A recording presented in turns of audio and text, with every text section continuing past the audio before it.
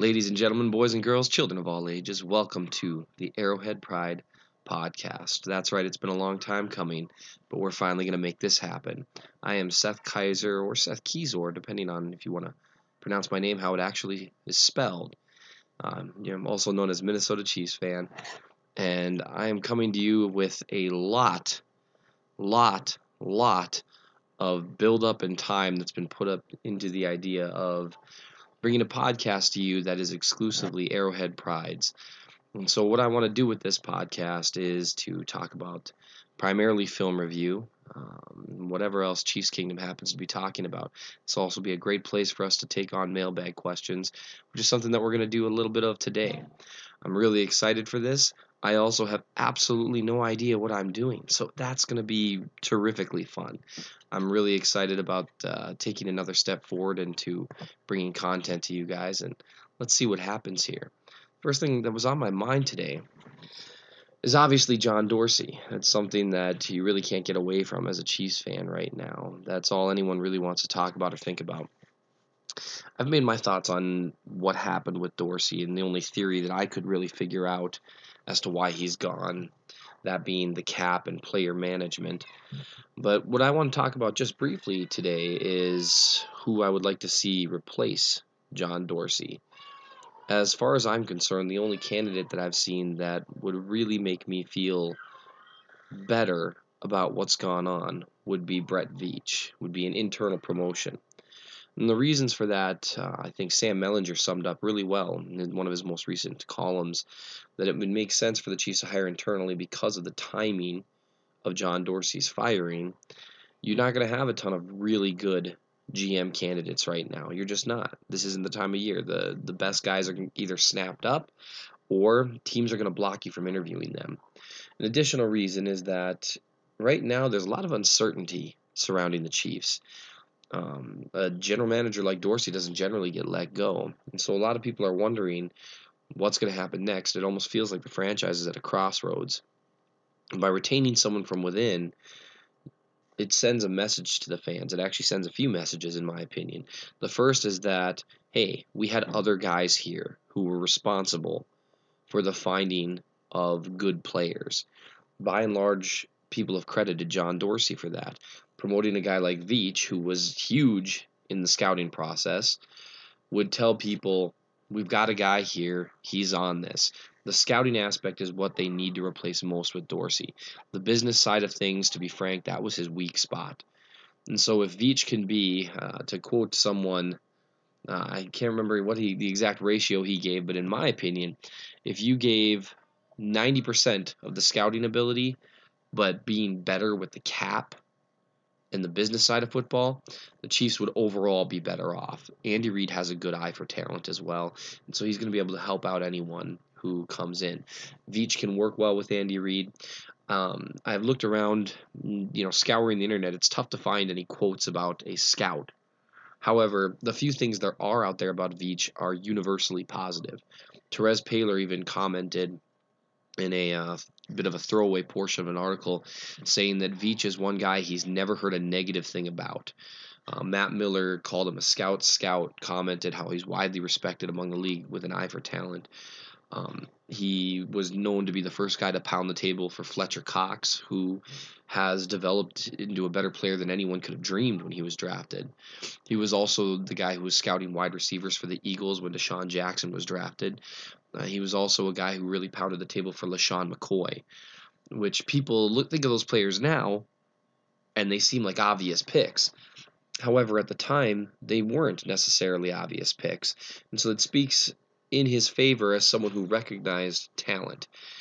And so when you combine the fact that it would be the least amount of friction, the least amount of change in the organization that has been moving in a positive direction, and you've got a guy who's got a good reputation as a talent scout, I think Veach would be the definite way to go. Besides that, what I'd like to do during our inaugural Arrowhead Pride podcast is I want to take a look at some mailbag questions. You guys are always kind enough to send me tons of questions. I don't always have time to get to all of them in writing, and so let's take a look at a few of them in not writing, or verbally if you want to use real words for things. The question that I got via messaging is from an at TXE Stark. I'm not sure what that means, but I think it means something. He asked, "May I ask you something? Do you think we can still get into the playoffs next season?" Well, I absolutely do. I think this John Dorsey news has really shaken people up. And to the point now to where people are perhaps overestimating the impact it's going to have on the 2017 season. You have to keep in mind the fact this is still a 12-4 roster. This is still a roster that won the division and a roster that had very little turnover. The only major player the Chiefs lost that was a contributor last season, and this is all due respect to Jamal Charles, but he wasn't a contributor last year, was Dontari Poe. And quite frankly, Poe had his worst pro season last year. Now, I have sung Poe's praises for years while cautioning that he was perhaps a bit overrated by Chiefs fans. This last year, in my opinion, his play fell off somewhat drastically from where it was at in 2015, which was already a fall off from where it was at in 2014. And so Poe, in my opinion, he was an okay player last year, but nothing more than that. In the meantime, the Chiefs brought in Benny Logan, who, in my opinion, is going to end up being an upgrade at the position, particularly against the run, if both players play similarly to how they played in 2016 or 2015. I think he's more stout at the point of attack. I think he's more difficult to move, and I think he's a more aggressive, physical, stronger player, which sounds crazy when talking about Poe, but a lot of Poe's game, when you get past how big a player he is, was predicated on finesse, on speed and agility. And that doesn't always fly when you're playing nose tackle. If you go back and review the film on games where the Chiefs had trouble stopping the run, while Poe wasn't the only issue, there were certainly problems with some of the inside linebackers when DJ went down. But all too often, Poe wasn't doing enough to counteract the other problems on the defense. He was getting moved, particularly if you go back and review any of the games against Oakland or Pittsburgh against high-level centers, Poe really struggled. If you look at Benny Logan's film against high-level centers, you don't see those same struggles. He doesn't win every time, but he certainly holds his own. And so the overarching point there is you've got a team that won a lot of games last year, and all the same pieces are coming back. Now, there's obviously the Jeremy Maclin factor, but again, Maclin, as much as I like Maclin, I think it was a mistake to cut him, was not a significant contributor in certain aspects of the game in 2015, especially through a stretch of wins. So the offense has shown it can function without him. Do I think it lowers the ceiling? I do. But I don't think it means the offense can't perform at all. And so the idea of the Chiefs just suddenly missing the playoffs now that John Dorsey's out of the picture, I think that's a bit of an overreaction to losing a guy that we all really liked. He was a good talent scout, but the same roster's in place that was in place before he was fired. It's a good team. It's a well-coached team. And what's going to be really important this next year is you have a lot of guys coming back with their second or third or even fourth or fifth years in the system, or way more in some cases. And what you have is a lot of continuity. Along the offensive line, they should be returning all 5 guys that were starters at the beginning of last season. At the very least, they're going to have 4 of the 5 guys that were there. The wild card is Anger and how quickly he can come back from his injury. But you have a bunch of guys who have played together on the offensive line. That's a big, big deal along the line. Continuity and trust, knowing where you're supposed to be. You also have a number of the entire defensive secondary is back, and we'll talk more about that in a minute. But you have also a number of guys returning from injury, like an Alan Bailey, like a Derek Johnson, like Justin Houston, who people tend to still overlook is one of the best players in the NFL. When he's healthy. He never got fully healthy last year. Now to hear him talk, he's completely 100% back. There are a lot of reasons to think this team will be better than it was last year. A big part of that being that the most injured front 7 in the league will now be healthy. And so I wouldn't get too caught up on the ideas that suddenly they're doomed to miss the playoffs. They won 12 games last year. They've got the whole band back together again. There's no reason to think they're going to take a significant step back. Another question here from Twitter from me, at Mountain Man Mike, if I'm going to use abbreviations here and just say them out loud. He says, Mahomes and Bray versus Lynch and Kelly. Explore that a bit. Well, obviously, Lynch in Denver hasn't panned out quite how they were hoping as of yet because he's still locked in a quarterback competition against Trevor Siemian, which is never a good sentence to say because Siemian is not a good player, at least as far as I've seen. He had a big game against the Chiefs largely because of secondary failures, not because he did anything particularly special. He threw the football up and he got lucky. So the fact that Lynch hasn't been able to beat that guy out soundly, it makes you question what's going on there. The old saying is if you think you got two starting quarterbacks, you probably don't have one. I feel like that's what's going on a little bit in Denver as they try to talk about this hot quarterback competition between Siemian and Lynch. With regards to Kelly, he worries me a little bit. I found his college film to be pretty impressive. He's got a good arm. He's got good pocket presence. He goes through progressions. He checked a lot of boxes. In fact, if I'm remembering, if I was basing it off film alone, I think I only ranked him behind Mahomes and Deshaun Watson with regards to how he looked on film. And that's a little frightening. The problem with him has always been, supposedly a 10-cent head off the field. And we'll see what happens there. But he definitely looked like a player that could cause some issues for the Chiefs down the road if he gets his head screwed on straight. Because, again, his college film was very impressive, and he was carrying that offense. So we'll have to see moving forward to him. But, again, he's an unknown. And so then you compare that to Mahomes and Bray. Now, both of them are virtual unknowns at this point, too. Both of them have cannons for arms. Here's what we know about Tyler Bray is that he knows the system. He's been in it for a while, longer than either Lynch or Kelly have been in their systems. But we also know that Tyler Bray didn't have enough confidence from Andy Reid last year to not have them sign a Nick Foles as a backup. And that doesn't speak highly to how Bray has done, even though he's managed to stick around. You would hope that after all those years with the team, he would have been able to grab the backup position last year in a way that made Andy Reid confident he didn't need to go out and sign a Nick Foles. Well, that's not what happened. And so I don't have a lot of confidence there. So then we turn to Patrick Mahomes. It's well known that he was my favorite quarterback in the draft. I was thrilled when they went up and drafted him. If you go back and you compare Mahomes in college to any of the other guys, his tape stands out. Lynch's college tape was okay. Bray's college tape was okay. Kelly's college tape, I think, was better than either of those two. And Mahomes was a significant notch above all three. He's got a superior arm. He's got superior pocket presence. He's demonstrated a superior ability to sit back in the pocket and go through reads. And so with all of these guys, you're talking about potential.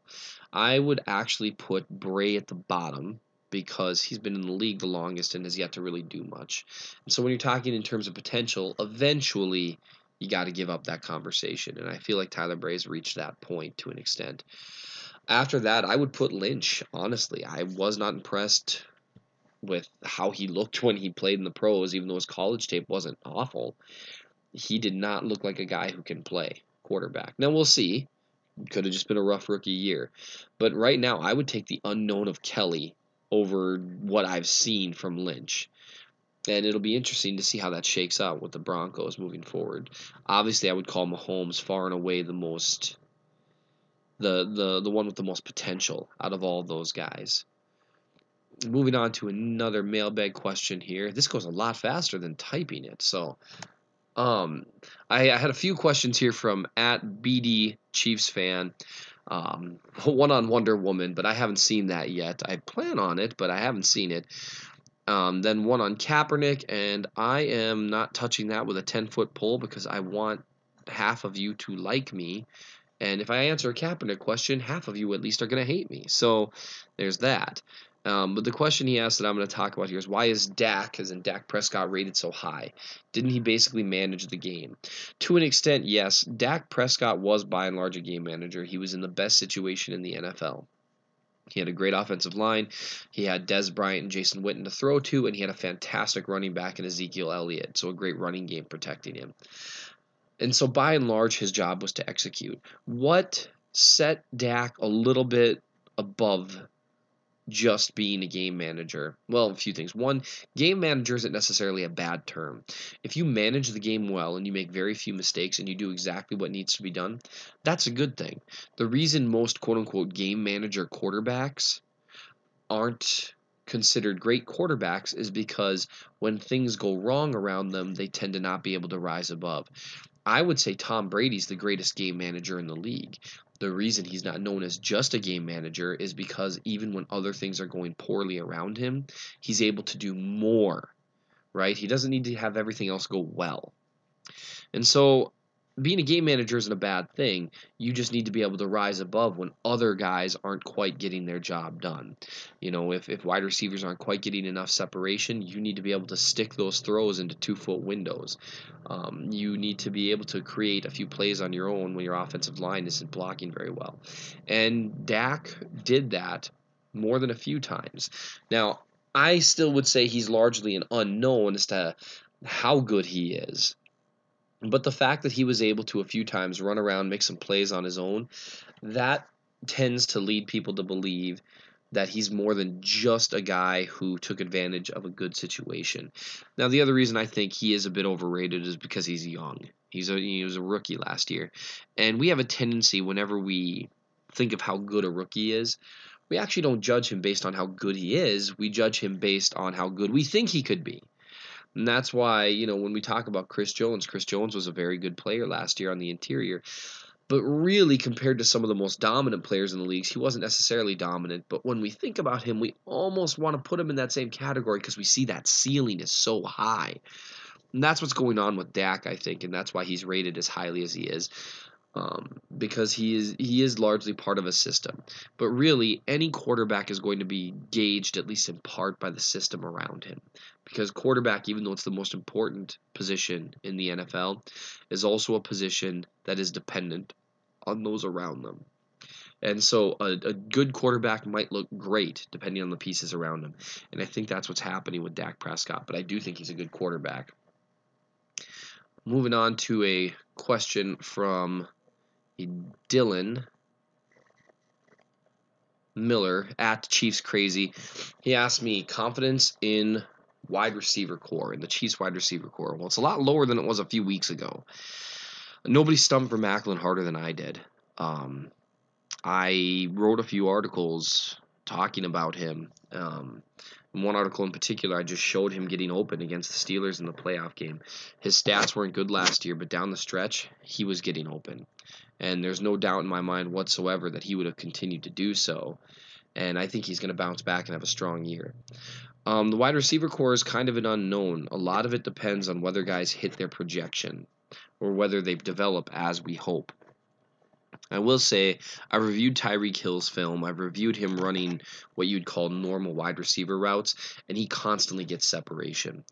I think if he's willing to put the work in, and from all accounts he is a guy with all the attributes to be a number one wide receiver, whatever you want to call him, a Z receiver, someone who can be targeted 100-plus times and be a major focal point of the offense. I think the talent's there.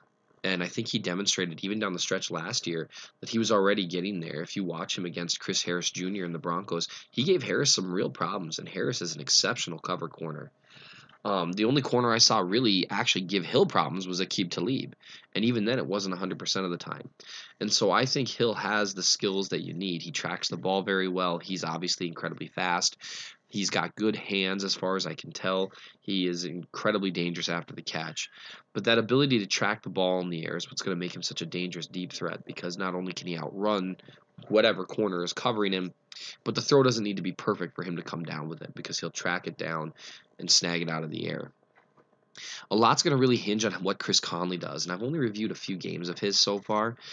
And what I know about Chris Conley is that he was significantly better at route running and handling physical coverage in 2016 than he was in 2015.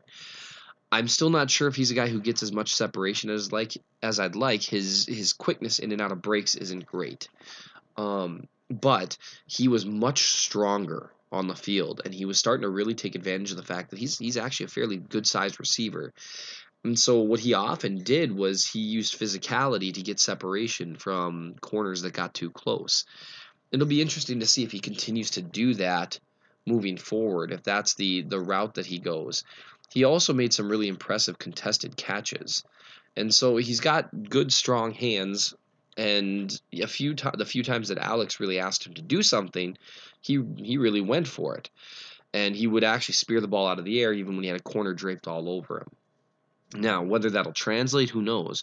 But we do know we had one guy who was something of a phenom, improved as the year went along in Tyreek Hill, and continued to do everything they asked of him. Everything they've asked so far, he's done, and he's done exceptionally well. So the hope is that trend will continue. It's the same case with Chris Conley. He improved a great deal from year 1 to year 2, so the hope is the same thing will happen year 2 to year 3. I think we'll take one more mailbag question, and then we'll wrap up this very first Arrowhead Pride podcast. And this is from @MNChiefsfan. Man, I'm really sorry if I'm just butchering these, by the way. Pronunciation had never been my thing. He asked in a pair of tweets, in your opinion, who needs to take the biggest step forward in order to make this team unstoppable or close to it? In other words, if you could add +10 to any player's Madden overall, but in real life, who would it be? Now, the obvious answer there is always quarterback. It's always quarterback. So I won't use that one to cheat. I would say, knowing what I know about this particular Chiefs game, about this particular Chiefs team, if I wasn't allowed to add it to the quarterback, I think I would probably add it to... Oh, man, that's actually a tougher question than you think when you leave out quarterback, because there are a lot of players that are already really solid on the Chiefs. I'm thinking that I would go with probably Allen Bailey up front. And the reason for that, it might seem like a random guy, but Allen Bailey's an already fairly solid defensive lineman. He's going to be playing next to Benny Logan, a good defensive lineman, and Chris Jones, a good defensive lineman. And the hope for me would be if you added a +10 to him or whatever, if he took a huge step forward as a pass rusher, is you would have a really brutal front three, a really strong front three, incredibly tough to run on, and one that would generate quite a bit of pressure when you combine that with Chris Jones. Anytime you can get the guys up front causing pressure and creating havoc, that has a ripple effect throughout the defense. The reason I wouldn't choose anyone on offense is because, quite simply, I'm not sure how much it would really help the offense having, say, a Chris Conley improve drastically. I'm just not sure how much that would improve the offense. Maybe a player that I would name would be like a Spencer Ware, because I think that could help a great deal. But I think if you wanted to have the biggest impact, assuming everyone stays healthy, I think if you had Allen Bailey go from a solid defensive lineman to an elite defensive lineman, I think you would have a team that would be incredibly frightening for opposing quarterbacks to face. That's the time I've got for you guys today. I hope to hear all about it on Twitter, what I did right and what I did wrong in this first podcast. I'm really looking forward to moving forward to this with you guys, and we'll talk soon.